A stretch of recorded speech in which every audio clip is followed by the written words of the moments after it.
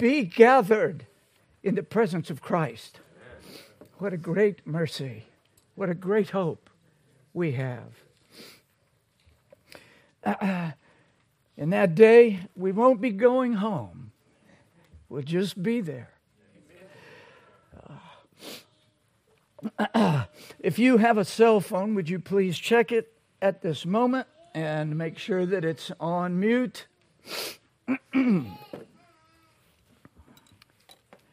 We appreciate that. And if you are here with little ones, we are delighted that they are in here with us. You see our children with us.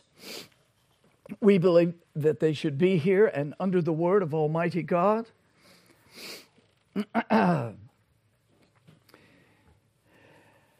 If you have little ones that need to be quieted, you can take them right into the next room through that large gray door in the back. We have a large screen there where you can continue to follow the sermon, and we want you to be comfortable. If your little one quiets down, please return. You're not being banished. It's just a good time for training and teaching our little ones as they sit with us. We're returning to the book of Romans this morning. We have not been doing an exposition of the epistle itself, for those of you that are visiting with us.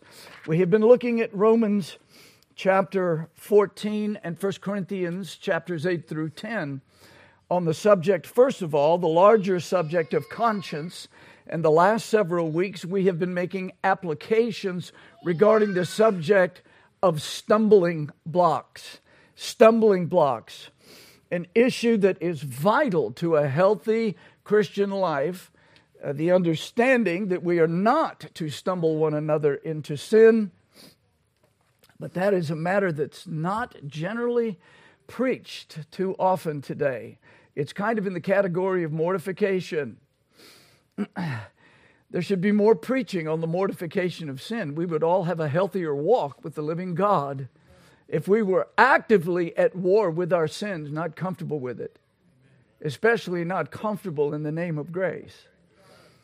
That being the case, we will be looking at stumbling blocks again this morning. We will be reading Romans chapter 14, verses 9 through 15. Romans chapter 14, verses 9 through 15. If you would stand with me one more time, we will give our attention to the Word of God.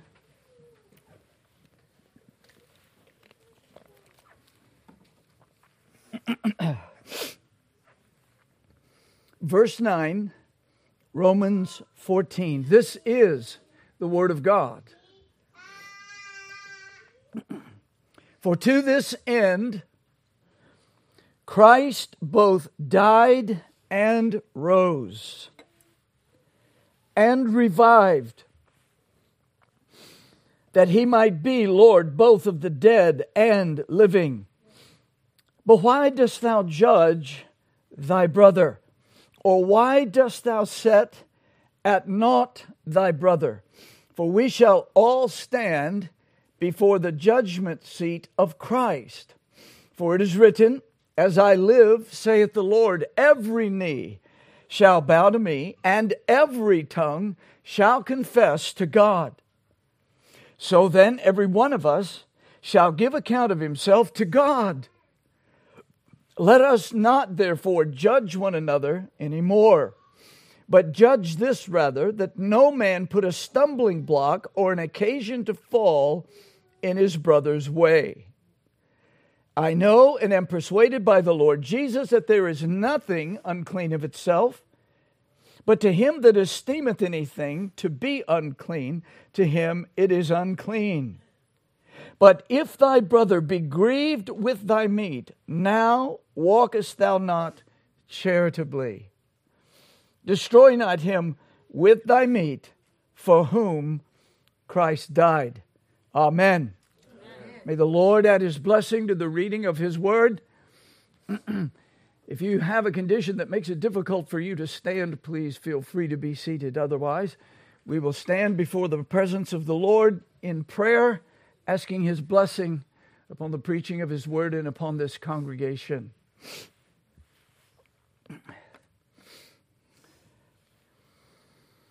O righteous and holy Father, great God of wonders, great is Thy faithfulness, and we are thankful to be in Thy presence today with Thy people, to hear Thy word, and to offer up Thy worship.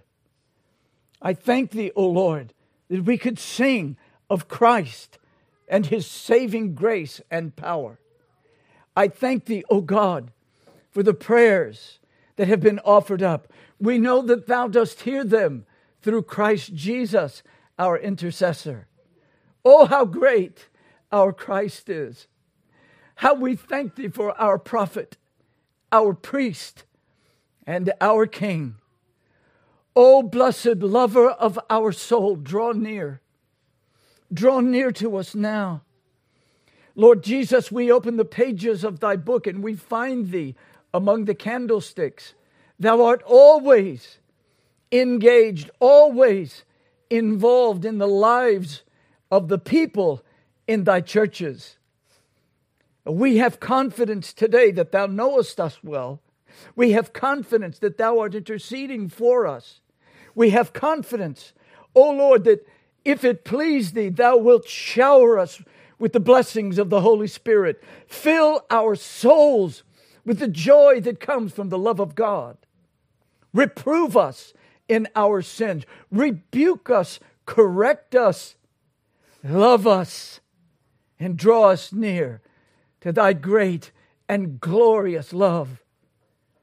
O Christ, Thou art the fountain, the deep, sweet well of love. Help us to drink from that fountain today. Help us to drink deeply. I ask Thee, O God, as Thou dost see us perfectly, that Thou wouldst put the blaze of Thy eyes upon the lost. Discomfort them. Don't let them be comfortable in their lostness, their Christlessness. Don't let them be comfortable in rebellion against Thee. Don't let them be comfortable in their unbelief. Oh, please, oh Christ, please, oh Christ, come in saving power. And I pray for Thy dear blood-bought people. Lord, for Thy sheep that are here this morning. Oh, how I pray that as Thou dost reign in grace, that Thou wilt shower sanctifying mercies upon each one. Oh, Father, as I have prayed, correct us, reprove us, comfort us, lift our hearts with joy unto Thee. Where we need to be sober, may we be sober. Lord, where we may overflow with abundant rejoicing, let us rejoice. And now, O God, these are Thy people. Bless them. Bless them with Thy word. Make us aware of spiritual realities today. Make us to know the presence and power of Thy Spirit as Thou dost work in our hearts. In Jesus' name, amen. Please be seated.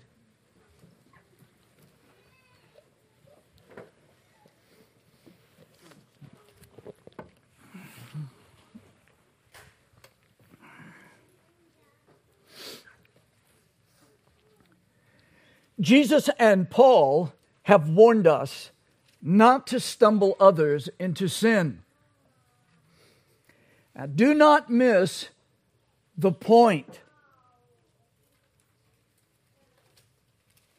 When Jesus and Paul warn us about something, it means the Almighty Creator, the Sovereign Lord of heaven and earth, the Triune God, Father, Son, and Holy Spirit warns us, warns you. Does he have your attention?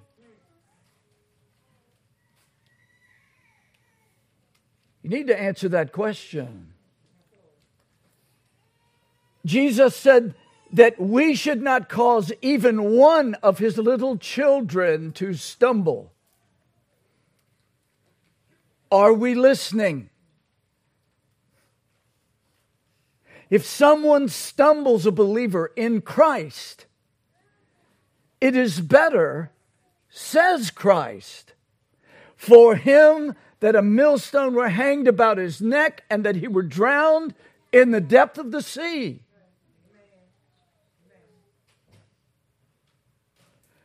Are we paying attention? Furthermore, Jesus said, "Woe unto the world because of offenses." When God says that, we need to sit up and pay attention. Woe! Woe! Jesus said, "For it must needs be that offenses come, but woe to that man or woman by whom the offense cometh." Are we listening?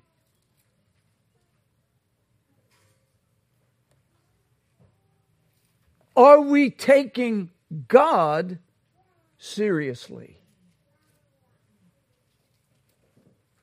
And Paul warned, "Through thy knowledge shall the weak brother perish? Shall he perish for whom Christ died? But when ye sin, so..." That little word "so" is very important there. When you sin, so, it's talking about magnitude, greatness, immensity. When you sin, so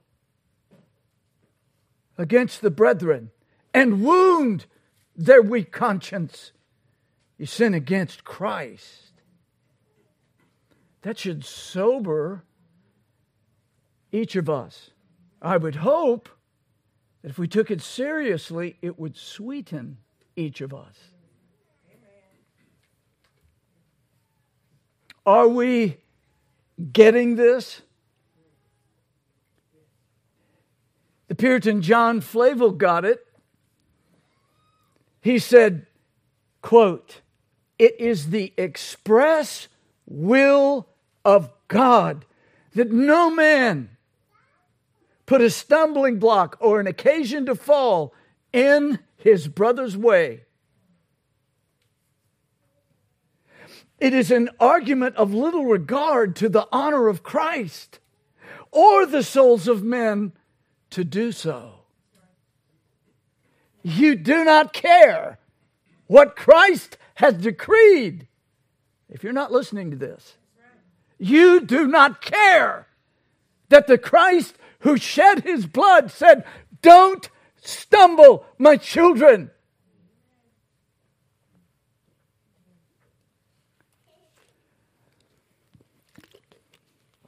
Flavel goes on to say, "Oh, professors,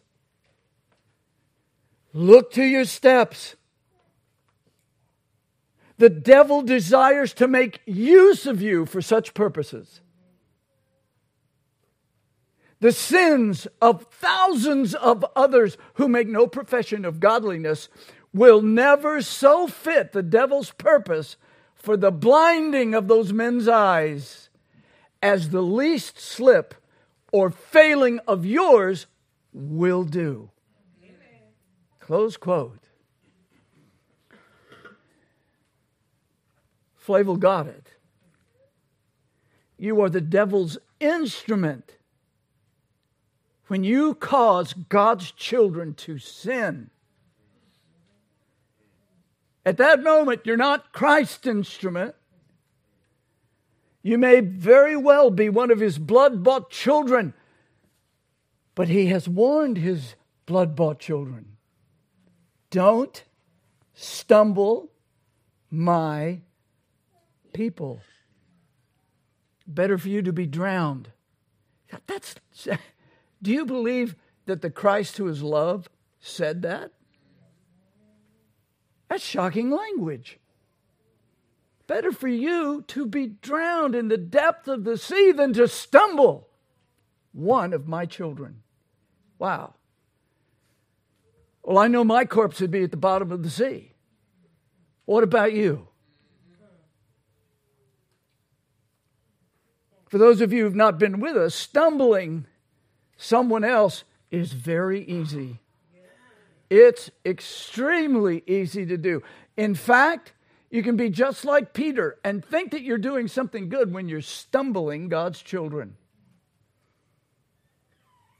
Jesus said, "Who do men say that I, the Son of Man, am?" Peter says, "Thou art the Christ, the Son of the living God." Jesus said, "Blessed art thou, Simon Bar-Jonah." He passes blessing upon him for declaring that he is the Christ. He says, "But now I want you to know, you didn't figure that out. My Father in heaven revealed that to you. Flesh and blood didn't get that. But my Father revealed to you who I am." And then Jesus, who's just been praised and announced as the Christ, says, "Now we're going to go up to Jerusalem, and I'm going to die. And I'm going to rise again." And the same Peter said, "No!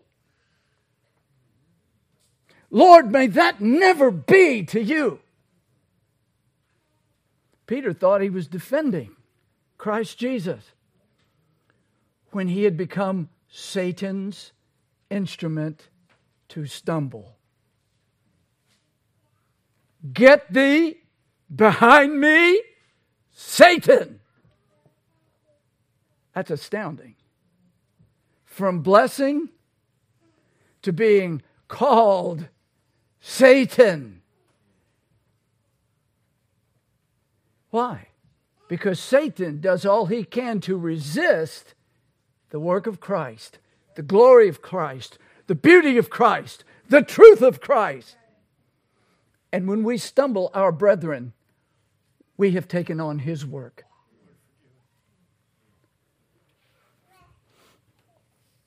Oh, my brethren, the eternal Son of God loved us before he created the universe. He saw us in our sin-loving corruption. And he loved us so that he entered this world, born of a virgin. And in his life, his death, and his resurrection, he taught us how to love. "Love like I do," he said. Are you learning? Are you sitting at his feet like Mary? She got the best part. Martha was in the kitchen. Mary sat at Jesus' feet. Are you listening to Christ? Are you hearing his words? I would say that in the vast majority of cases, and I don't know this supernaturally, but American Christianity is as deaf as a stone. It's not listening, and it's not obeying.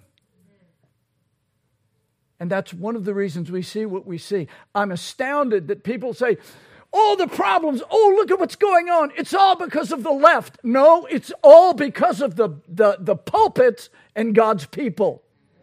We have let them destroy a place of freedom. We sat back while we just went to Disneyland and let everybody have their good old time. Ew, we don't want to talk about that subject. That's kind of gross. And so now it is jumping down your throat. Some of us are just saying, I'm still hearing people going, "This happened so fast." It hasn't been fast. It's been going on for decades. And God's people, at least some faithful pastors, have said no. And they just got called legalists. Oh, they're not loving.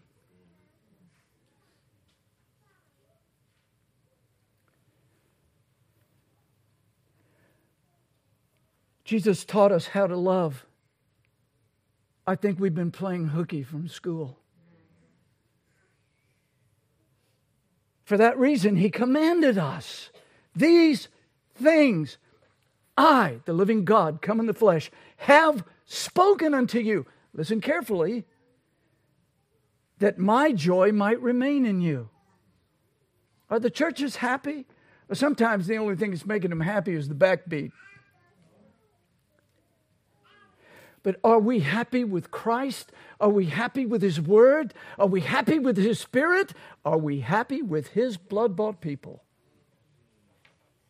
Do we even consider how we may be making them stumble?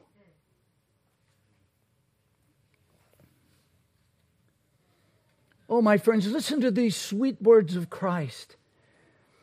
That my joy might remain in you, that your joy might be full. How is your joy meter? Is it pegging down in the red? Or is it over here close to empty? Where is it? Real joy comes from submitting and walking with Christ. Submitting to and walking with Christ. That's where real joy is. It's not in Disneyland. And it's not any of the palaces and kingdoms that the world vomits up. It's in the kingdom of God and His people. We're not much. But Christ loves us. And He's called us to walk with Him. He has shed His blood that our sins might be washed away. But not just so, we can go to heaven when everything's over. I've lived my life the way I want to. I've pretty much done the things that I like to do. I'm comfortable with the world, except one day I'll probably die and go to heaven. Hope that doesn't happen too soon.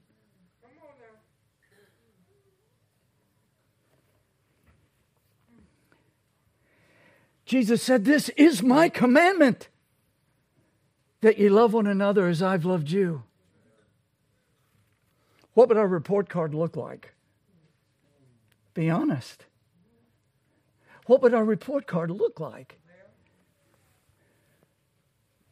I never liked seeing a red letter show up on my report card. I didn't want to bring it to my parents. How are we doing? Because of what Christ has commanded here, every congregation should be a community of love. That's what this should be, right here. Not just people who don't go to the movies, or that, I got grace, I go to the movies. That's not the point. This should be a place where the love of Jesus Christ is palpable. Why? Because you're born of God's Spirit. His Spirit dwells within you. He's given you His Word, and He's given you His people to walk with. You should love them.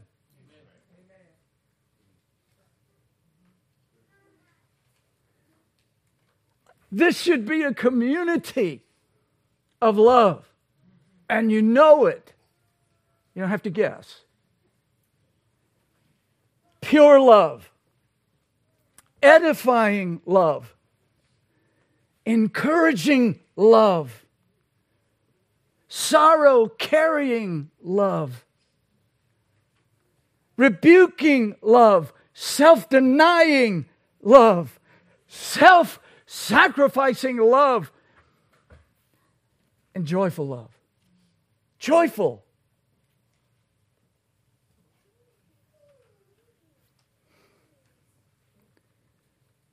Are you having problems loving God's people because they're not quite enough like you? What's the measure? It's Christ. That's the measure. That's the measure. Well then, setting stumbling blocks before others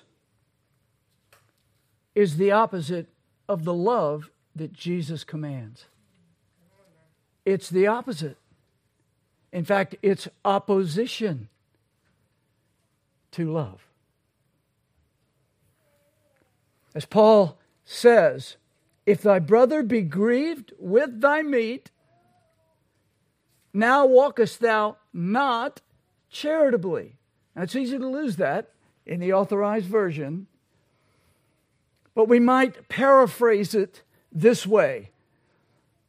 The point is, if your brother or sister in Christ is grieved or distressed by things you say or do when it comes to conscience controversies, you are no longer living according to Jesus' love. Wow. That's sobering. Oh, how we need the pure love of Christ to wash over us, to fill us. I don't just want to hear about it. I want to be filled with it, and I want to express it. And I especially want to express it to His people. We need His great love to transform us. And it does, if we know Him and that great love. If Jesus really loves you, you can't help but shed it. If you've been vaccinated with Christ's love, you're going to shed to all the people around you. Amen.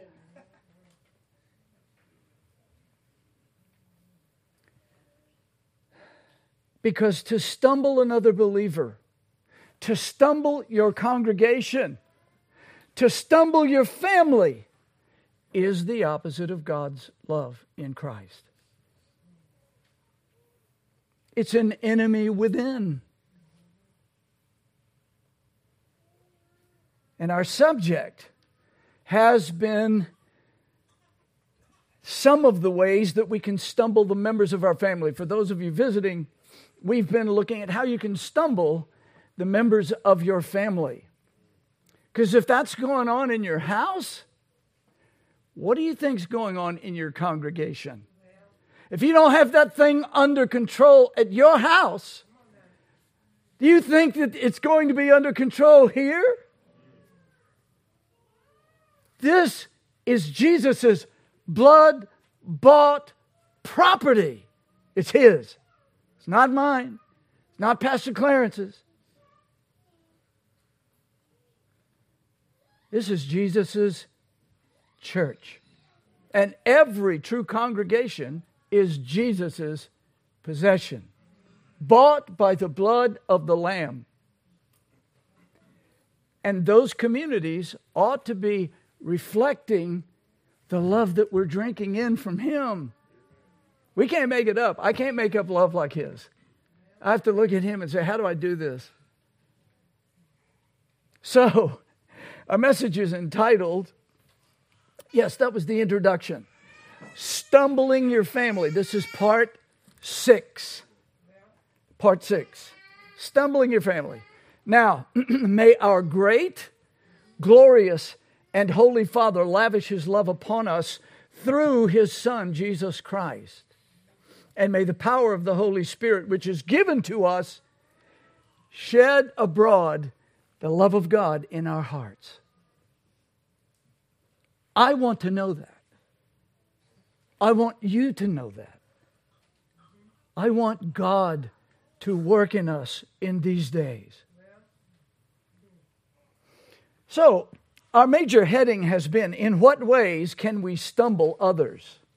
In what ways can we stumble others? There's too many to be exhaustive. But we can stumble others in our family. That's where we began. And one, spouses can stumble their spouses, right? Husbands can stumble their wives, and wives can stumble their husbands. It starts right at home, just like Adam and Eve. We're all here because there was a domestic problem in the garden. And a wife stumbled her husband. Amen. Now, number 2, parents can stumble their children. We looked at that. We spent some time on that. But last week we turned it around and we're talking about children can stumble their parents. What? children can stumble their parents. They can become the occasion for sin in the house. Last time we addressed children and young people, and we're continuing that this week. Oh, precious children, I asked you a question last week. I wonder if any of you remember it.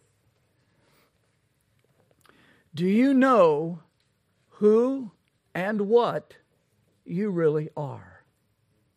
Do you? Did you think about it this week? Did you even care about it this week? We answered the question from the Bible. At least I tried.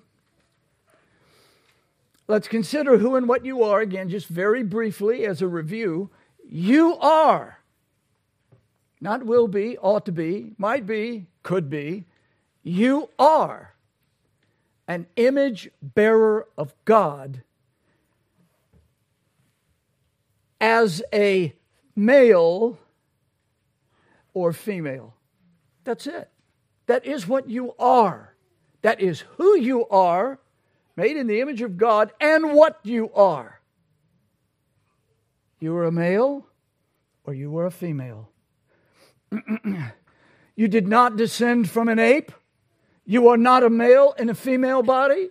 You are not a male in a female. You are not a female in a male body. You are God's image bearer. And God blessed His image bearers with the power to reproduce more image bearers. Okay, that's amazing. We can make more image bearers. But no, we're paying doctors all over the country to slaughter them. And they're happy to get the money. And Satan is happy for their blood to be shed.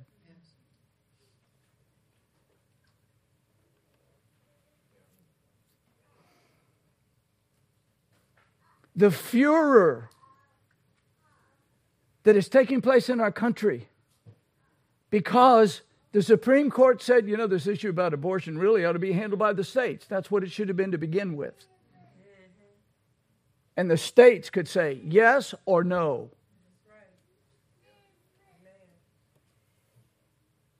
So riots are breaking out everywhere. Why? It's all about the slaughter of image bearers of God. The whole thing was schemed up by people who utterly despise other ethnic groups. It's all an unreal, an unbelievable, and a remarkably profitable satanic endeavor. That body you're in right now never has been yours. It's God's. Now, after we die in this world, each of God's image bearers will live consciously in eternity in heaven or hell. That's it. And that is why regenerate parents bring up their children in the nurture and admonition of the Lord. And once again, children and young people, as I said last week, you have 3 deadly enemies. If you don't remember them, you might have caved into them this week. You've got 3 deadly enemies. First and foremost, your heart. Number 2, the world. Number 3, Satan and other demonic forces. Now, as we learned, your heart, at least I hope you learned, I hope you at least thought about this, your heart is a perpetual factory of stumbling blocks. A stumbling block is something said or done in such a way that causes someone else to sin, or it hinders their walk with the living Christ, slows them down. It's concrete shoes in the pool.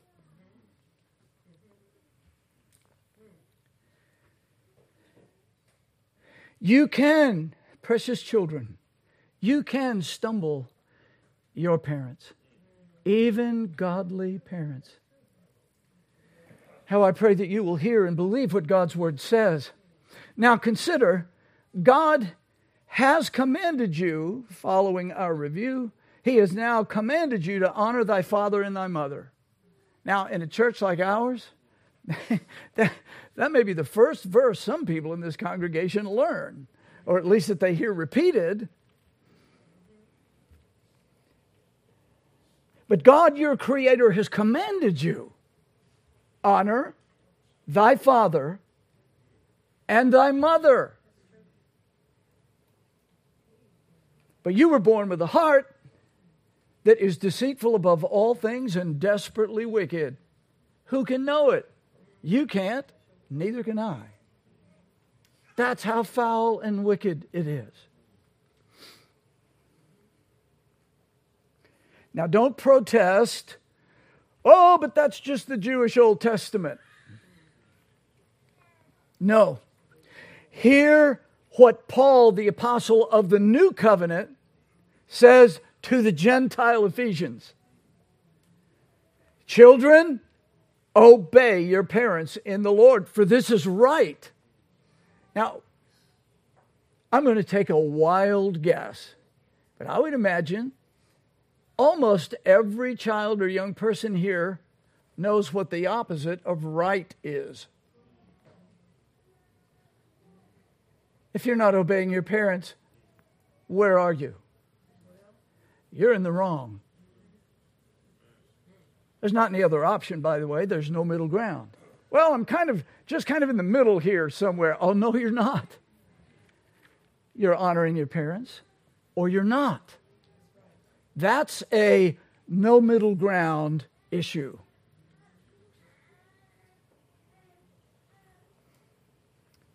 Paul goes on to say, honor thy father and thy mother, which is the first commandment with promise. Why are you preaching that Jewish law to these Gentile children? Because God's law still stands.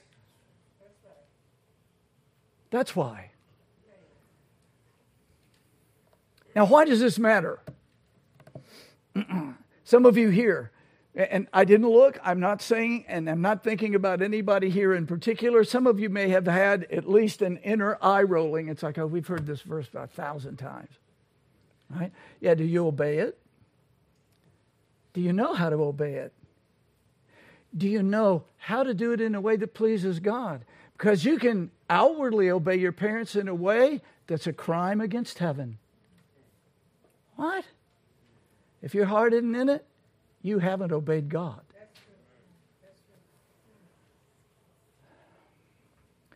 Again, why does this matter?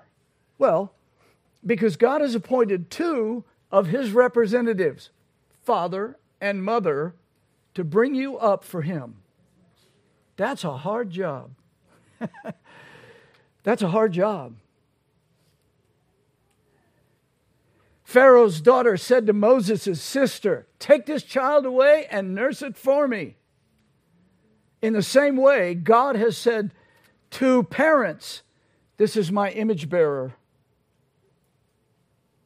Bring him, bring her up for me. Period. I mean, this is what God has commanded you.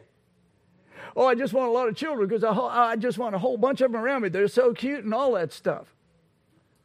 Well, they are. But God's point is for you to bring up His image bearer according to His word. Every single one of them that He gives you. Nurse that child. Bring it up in the nurture and admonition of my Son, Christ Jesus. The word honor means heavy, weighty. When applied to people, as in Exodus and Deuteronomy, it means noteworthy, impressive.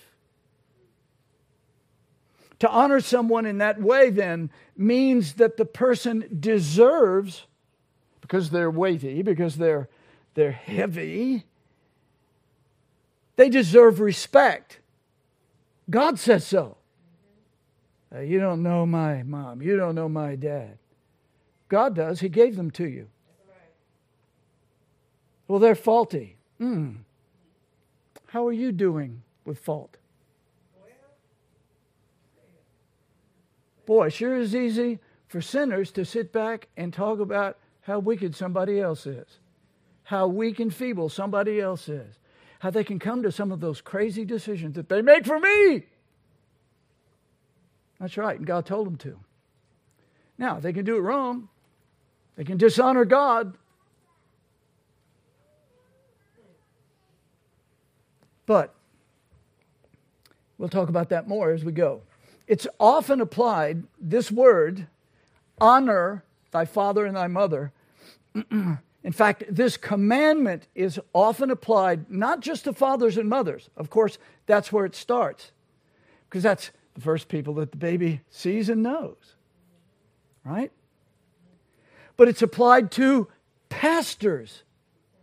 It's applied to teachers. It's applied to kings, judges, civil magistrate. The Bible calls many of these people fathers. Naaman's servant said, "Oh, my father," to a civil servant, a soldier. In that sense, it is usually translated honored, honorable, or glorified, glorious.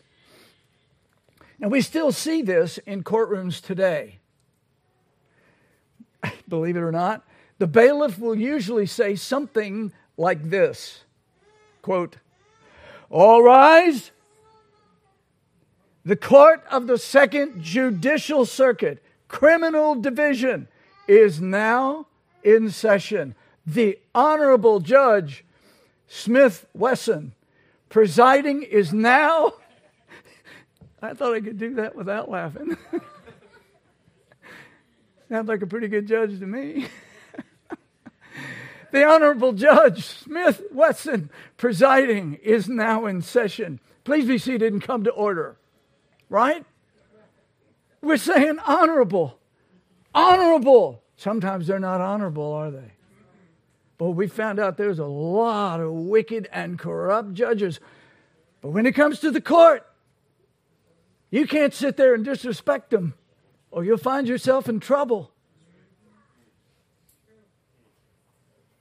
Consider Leviticus 19:3. Ye shall fear every man his mother and his father. That's a command from God. Fear your father and your mother. But it even starts with the mother here. There's a lot of speculation as to why it has mother first when generally father's first. But the verse ends with, "I am the Lord your God." Fear your mother and your father. I am the Lord your God. What's he saying? I'm the God of the covenant. And I command you, and I expect you to do this.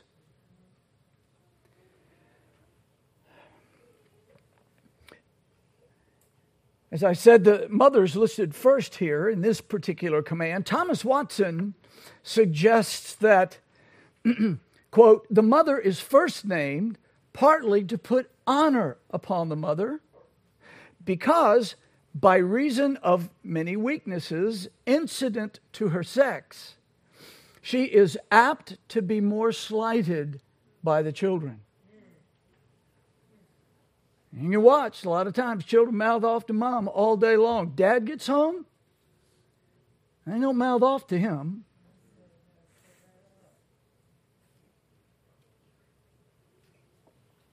In fact, if father is doing what he's supposed to do, he needs to come home and find out if those children have obeyed mom. And if not, court is in. So, Watson goes on to say, partly because the mother endures more from the child, or endures more for the child. Well, anyway, whatever the purpose, God says mother, father, father, mother. The beginning of wisdom is the fear of the Lord, wise Solomon said. And then he commands children, obey the law of your father and your mother. You can't disrespect her any more than you can disrespect him. This is the command of God. Are you listening?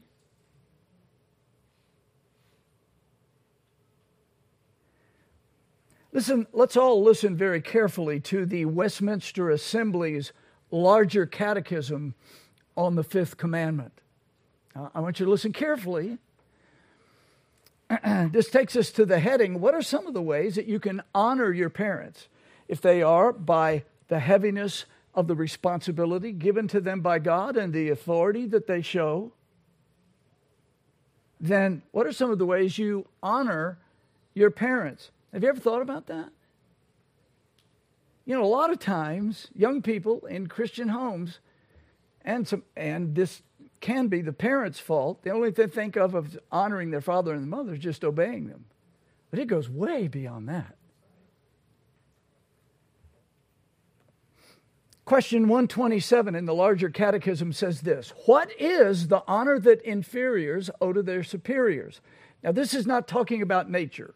It's not saying that children are inferior to their parents in their nature. They're all human beings. They're all God's image bearers.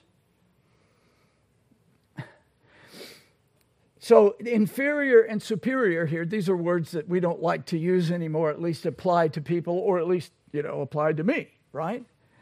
Unless I'm the superior. So what is it? What does honoring mean here? Now these great and blessed theologians studied and looked at the scriptures, and this was their summary. It's not exhaustive, but here's their summary of what it means to honor your father and your mother. Young people, listen carefully. All of these have proof texts attached to them, so you can get the larger catechism, and look them up. The honor which inferiors owe to their superiors is all due reverence in heart, word, and behavior. Prayer and thanksgiving for them. Imitation of their virtues and graces. Willing obedience. Hear that adjective? Willing. Willing obedience to their lawful commands and counsels. Due submission to their corrections. I'll repeat that if you missed it. Due submission to their corrections. Fidelity to, defense, and maintenance of their persons and authority.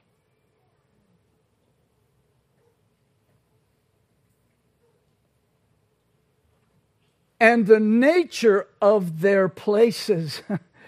In other words, this is your husband, this is your father, this is your mother.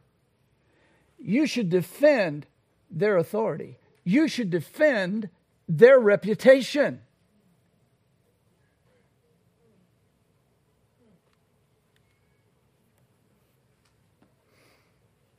Bearing with their infirmities. Oh, we don't want to do that. We want to go gripe. We want to find somebody we can say, my mom did this. She said this. My dad's done this. Oh, he's too hard. He's this. He's that. God says, you're sinning. Now, we're not talking about someone who is actually abusively sinning toward his children. We'll talk about that in a minute. But it's saying, look, you are a sinner and you're full of fault and errors. Your parents are too. And if they know the Lord, they're doing their best. If they know the Lord. Now, if they're just religionists, they can cruise on with life and just bring you up the way their folks brought them up. But if you're a Christian, you go, I've got a book. God gave me this book. He told me to bring these children up according to this book. It means I've got to know the book. And then I have to act in a way that says to my children, I believe this book.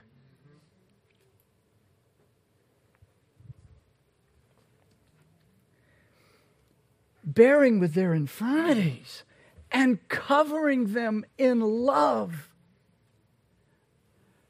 I'm going to cover over that so nobody has to know about that but me and the Lord.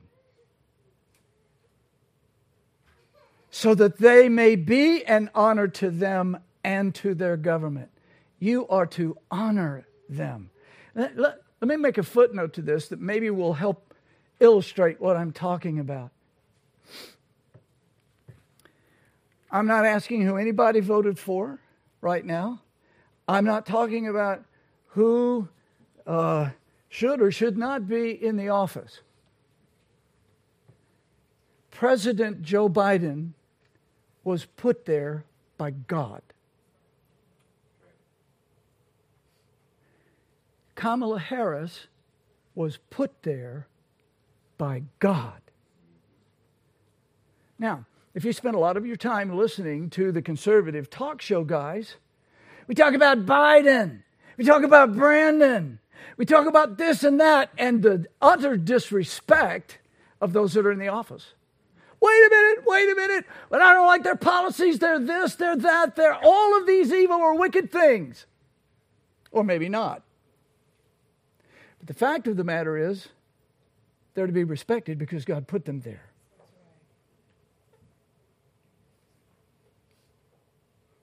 Same thing with your parents. My father was an alcoholic. But you didn't come and tell me to my face, your dad's drunk.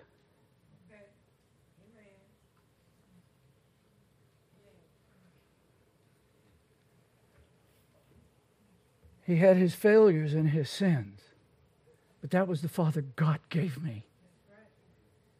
He needs to be respected in that place. Well, they're not living respectful.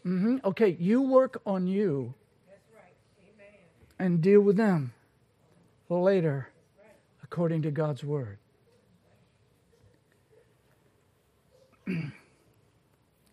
The disrespect that the various parties show to each other means that they live in rebellion to God and authority. Are you getting this?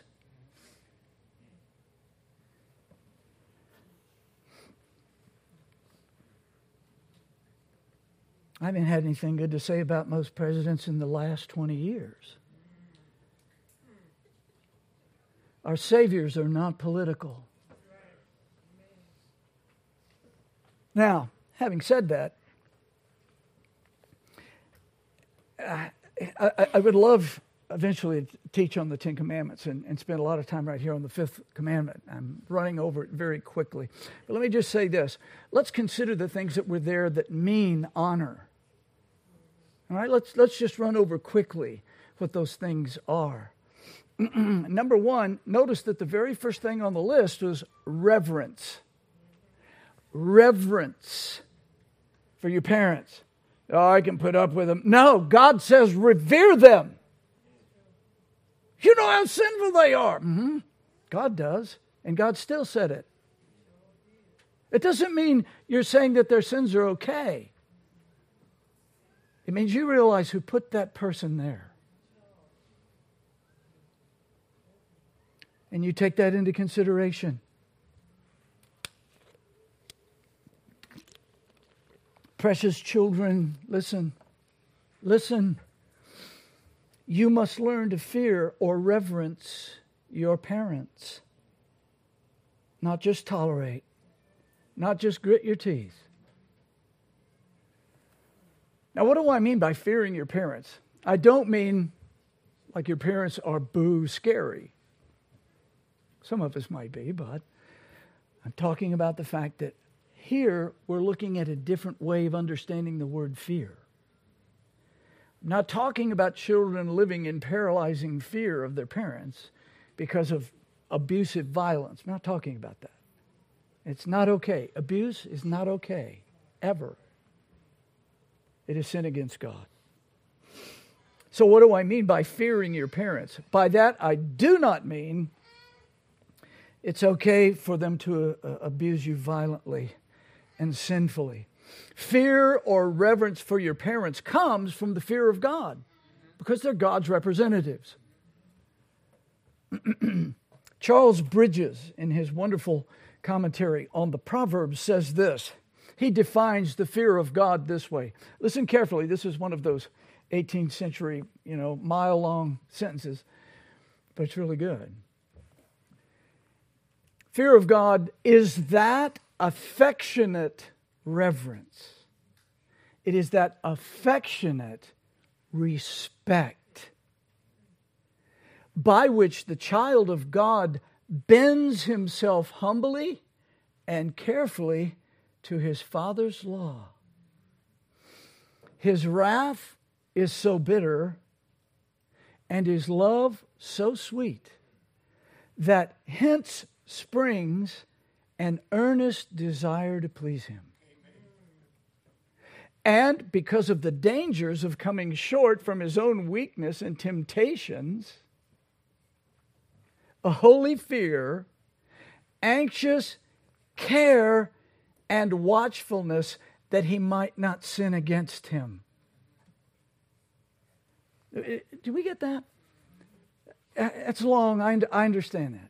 If you want it, I'll send it to you. But it's an affectionate respect. Where does it arise from? This is that we're to fear God. And it's a real fear. And it is, we have drunk from the fountain of his love, and it was so sweet. And we loved him because of his love for us, and because we know his discipline is severe. We walk in such a way as not to offend him. We don't offend him not just for fear. I mean, this is why I was talking about a week or two ago, the parents that just immediately rush to get the rod to deal with everything with their children. You can convince them, you know what, I don't think I want to be disciplined again. But it's not because they love you. It's because, boy, I sure want to avoid that pants fire. All right. Is that right? You can teach your children to like, okay, I'm not going to do that. I know what comes after that. That's not bad in itself. But if that's all you've done is taught them how to play a game. What we need is love. That's why Bridges does this so beautifully. I think his definition is beautiful. His wrath is so bitter and his love is so sweet that from that springs an earnest desire to please him. We want to honor him because he loves us.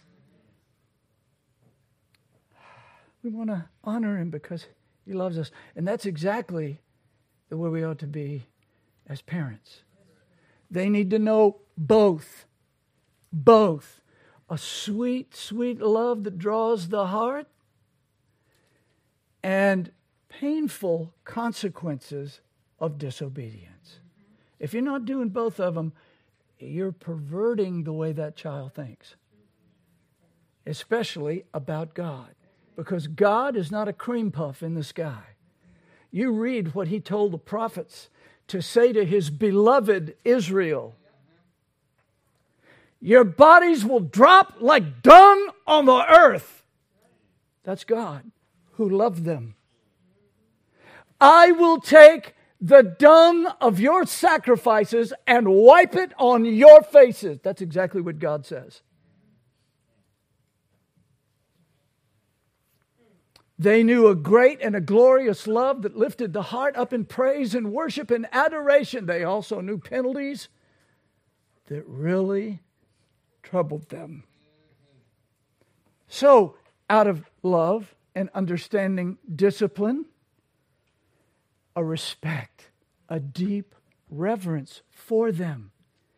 He doesn't just haul off and get angry with me and discipline me.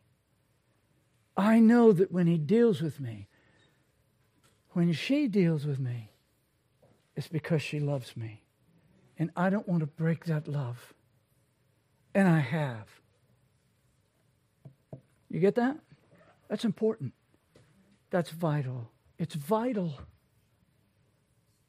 If you're all of one or the other, your children are not going to get God right.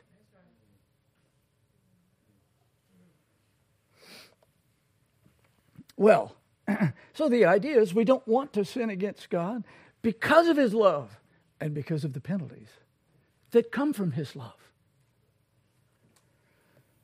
As far as a child is concerned, parents are in the place of God. That's who they hear about God from first, generally speaking. Therefore, it is vital for fathers and mothers to teach law and grace to their children in love.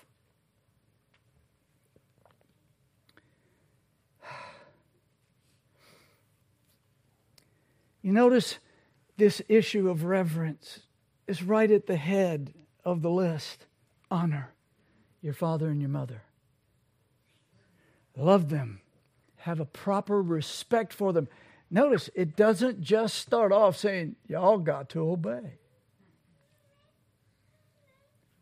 Sad parents, many of you, that's just where it starts. As opposed to a clear love and then obedience. You didn't just run to Christ because He disciplined you. Now, when He dealt with your sin, it wasn't fun.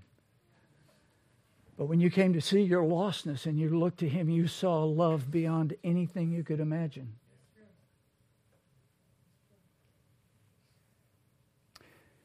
I once had the miserable experience of reading some texts that children had passed between each other. And in it, they began to mock and deride their father. And it was one of those situations where I knew the man. I knew he had some issues. I knew the problems. But at the same time, to think that those that you fed and clothed and cared for and pointed to Christ, that you have the satanic hatred in your flesh to mock your parents to others. Listen, be clear about this. God hates it. Because weak as that feeble vessel is, that's your father. That's your mother. And God put them there, and you need to reverence them. That's hard to do. That's hard to do when somebody is not respectful. And that's why you need a new heart. You won't do it without a new heart.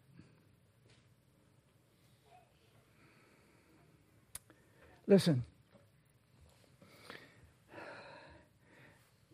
Children and young people, do you respect your parents in words? Do you? God hears everything you say and everything you think. And that's not a boogeyman type statement that pastors use to wake up children. I'm telling you that we're all going to stand before God. We've already seen it in the text in Romans 14. God gave you those parents, weak or feeble. If you think you're a Christian, you need to be loving them to the best of your ability. It's hard to do. I'm not telling you something easy. I'm telling you something that you've got to die to yourself to do. And that's Christ's love. My parents are so strict. You need to be glad you're not in hell yet.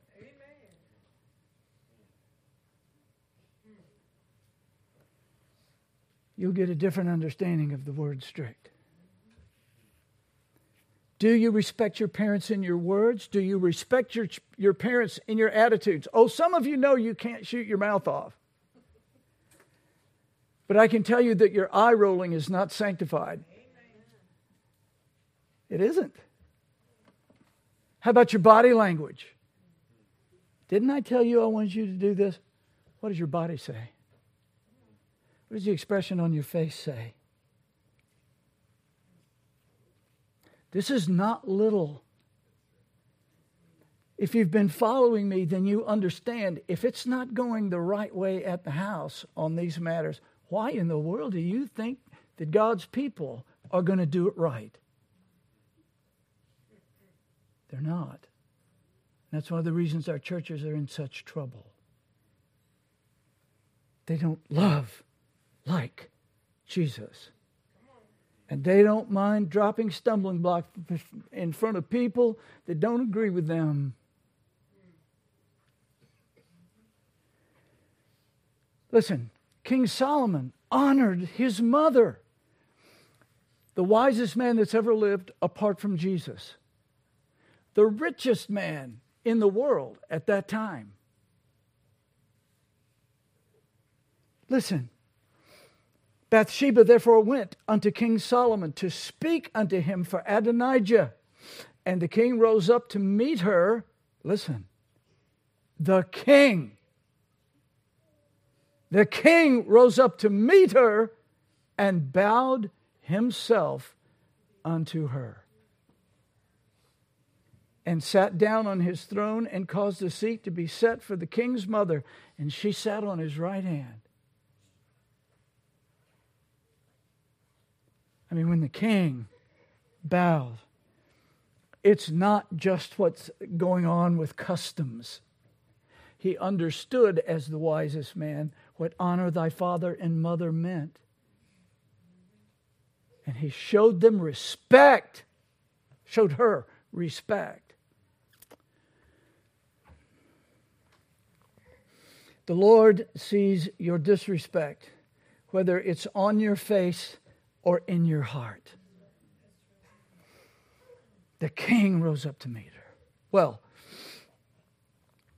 second on the list was prayer and thanksgiving for your parents. We've been through Father's Day and Mother's Day this year. You know, and let me just say, I'm very thankful that most of our families, at some level, you know, thank mom, thank dad. They show them some things.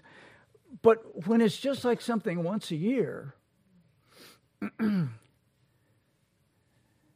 something's not right. Now, I want to speak to those of you that profess to be Christians at this point, children or young people.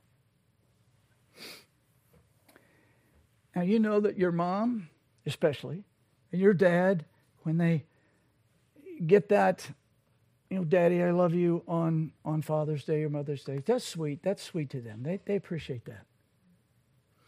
That's about the only time you say it.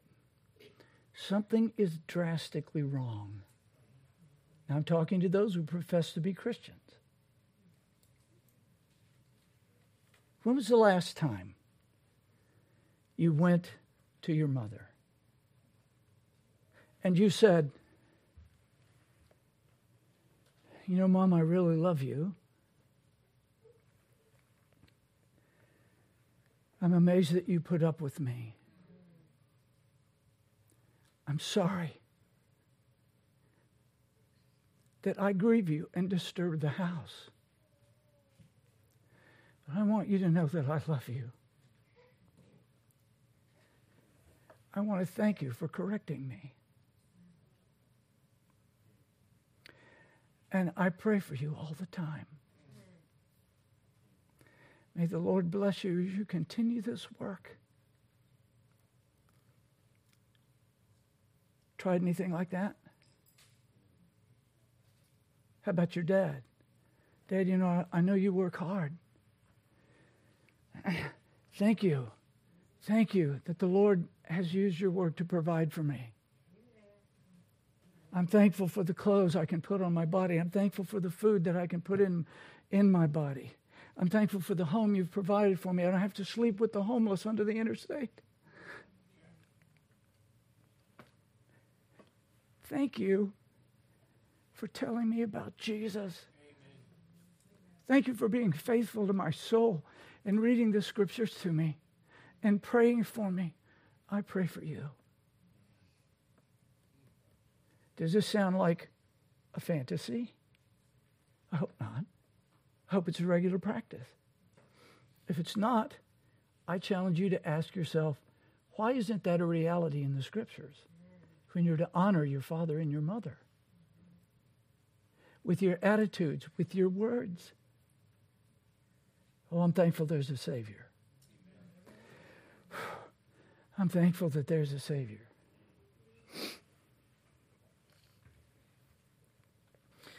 Thirdly, imitation of their virtues and graces. If your parents are Christian, they're imperfect, but there are things in their lives that show you their love for Christ. Are you imitating that? See, that honors them. Their hearts are broken when you spend all of your time arguing with them and wanting to do it your way. Are you getting this? You need to listen.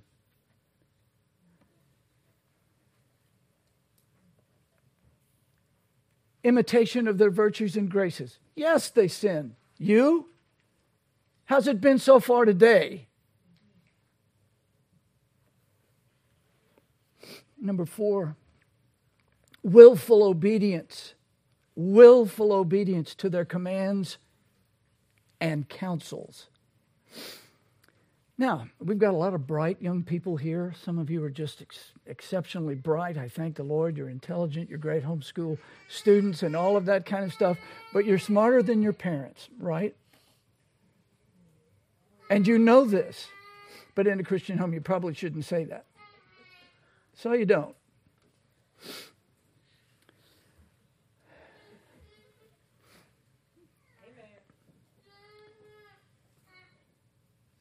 Willful obedience to their counsels.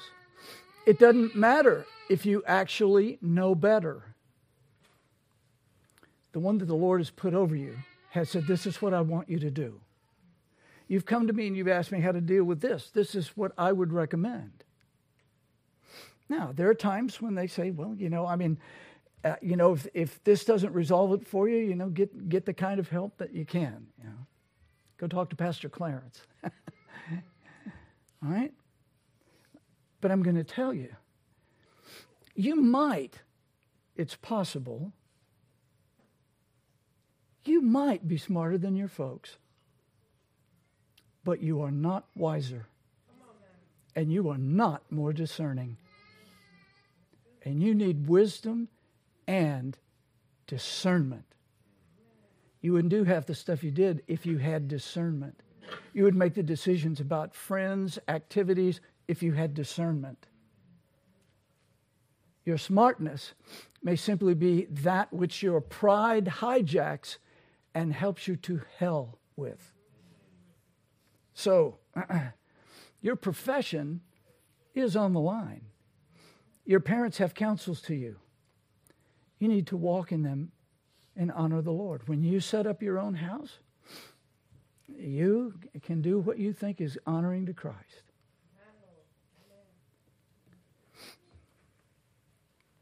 Well, we're out of time. I was almost close to finishing. Operative word there is almost. Let me end this part of it with a story about Rehoboam. Perhaps you've read of Rehoboam in the book of Kings. Now listen carefully. We have to be careful. I know that we can go into the scriptures and we can just take a scenario out, for a moralism, and we're not really getting the picture of what's going on in the redemptive flow of the Bible. But there are things to learn from the examples that are there. And I would set this before you. Listen carefully. King Solomon had a son named Rehoboam. When Solomon died, his son Rehoboam was crowned king. The people of Israel went to him and said, "Thy father made our yoke grievous. Now, therefore, make thou the grievous service of thy father and his heavy yoke, which he put upon us, lighter, and we will serve thee." 10 tribes of Israel said, "He was rough on us. If you'll lighten up, we'll serve you. We will be your slaves." 10 tribes. Rehoboam asked the old men that had counseled his father and that had stood in the presence of the wisest man that ever lived. And they said, if thou wilt be a servant unto this people this day, and wilt serve them and answer them and speak good words to them, then they will be your servants forever. See, in our culture, Satan wants age to be despised and disposable. And the young are the bright and the best. That's not the doctrine of Scripture. So the wise men, the older men who had experience and had walked and lived in the presence of Solomon, they said, here, do this. Then Rehoboam asked the young men that he had grown up with. And they said to tell them, here's what the young guys said, thy father made our yoke heavy, but make thou it lighter unto us. Thus shalt thou say to them, my little finger will be thicker than my father's loins. You think Dad was tough? Watch this. And now, whereas my father laid you with a heavy yoke, I will add to your yoke. My father hath chastised you with whips. I will chastise you with scorpions. How about that? All 10 tribes left. And that was dividing the kingdom that God had given to David and to Solomon. And they stayed separated till both of them were dragged off into captivity. Your friends, young people, don't know any more than you do, generally speaking. When you need to make decisions, you need to talk to people who have some life experience. But they're old. They probably know 10 times more than you do. Yeah, but you're gonna get the counsel that you like. Are you listening? You can make your parents stumble over every one of these things. Every one of them. Because life's all about me and how smart I am. My life's all about me and what I want to do, what I want to wear, what I want to listen to, what I want to watch. And the day will come when they'll be out of the way and I can do what I want. Now, some of you generally wouldn't say it that way, but I can tell you that for some, it's a camp set up in your heart, waiting to express itself. If you know the Lord, you need to do some heart work with the Lord Jesus Christ. Some serious heart work. You need the counsel of those that are wise and have some discernment. Nobody has it all. There's safety in the multitude of counselors. By the way, parents, many of you are so American, you never think of going to other men in the congregation and asking about the decision you're about to make for your family. What? There's safety in the multitude of counselors. I'm not saying you have to go to everybody. I'm not saying you have to go at every single decision. It isn't as if like, well, I think I'm going to go to Walmart this afternoon and buy some groceries. Well, you probably don't need much counsel for that. But you're going to be making decisions. Somebody actually might tell you a place to get the same food for a lot less. Wisdom and discernment. Young people, you've got to have it. And it doesn't come to you generally by nature. It will come from the Word of God in Christ. Well, we'll finish this up next week, and God willing, we will move into how you can stumble your congregation. But let me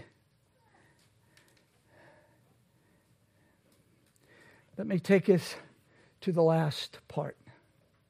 James, the half-brother of Jesus, said, receive with meekness the engrafted word, which is able to save your soul. There are two kinds of children and young people here.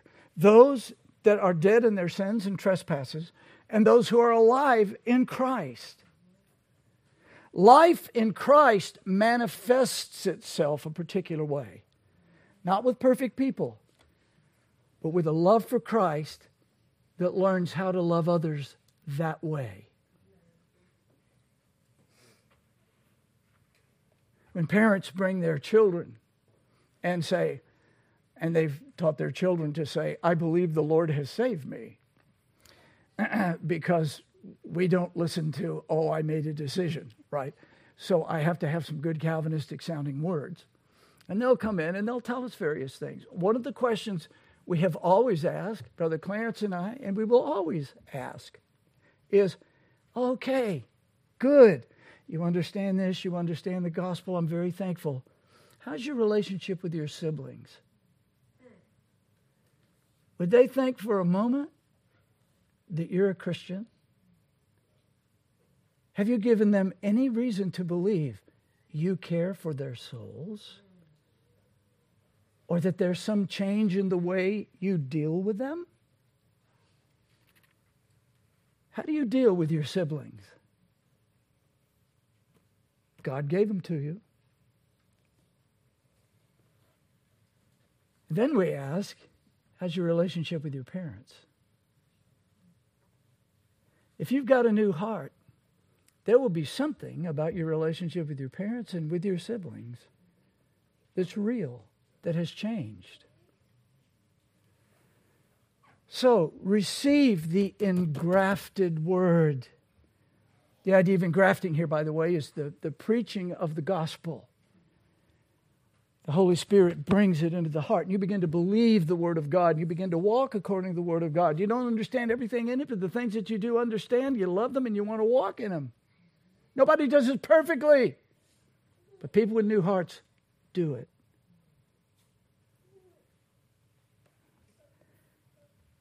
It is the gospel implanted in you by the preaching of the Word. To believe it to the saving of your souls is vital. Children and young people, I plead with you in the name of Jesus Christ, believe the living Word. Believe the Word of God. Believe the God of the Scriptures. Believe the Son of God. Believe that Jesus is the promised Messiah. Believe that Jesus is the God-man. Believe that His life, death, and resurrection is what you need for the forgiveness of your sins. And cry out to God to save you early, and then walk with Jesus all the days of your life. That's wisdom. And by faith in Christ and love for your parents, avoid stumbling them. Amen. Father, we love Thee and we praise Thee and we thank Thee. We thank Thee for the grace that saves us, because none of us, oh Lord, none of us has honored our parents as we should. But we thank Thee for them. If we have new hearts, we can truly be grateful for the ones You put over us. Oh, Father, I pray with all of my heart that Thou wouldst deal with all of us here, that we would listen to Thy word and walk in it because of Thy great love for us in Christ. Now, take us from this place. May our hearts meditate upon these things. May we contemplate. May we discuss them with others. And we pray it in the name of Christ. Amen. Would you please stand with me?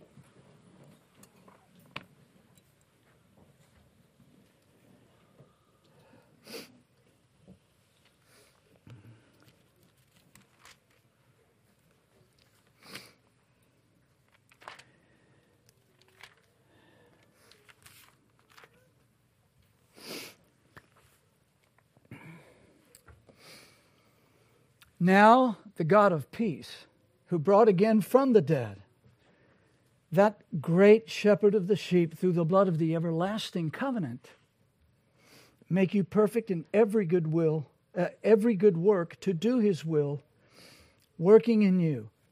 Oh, I'm thankful to hear that. working in you that which is well-pleasing in His sight through Jesus Christ, to whom be glory forever and ever. Amen. Let us go in the name of the Lord Jesus.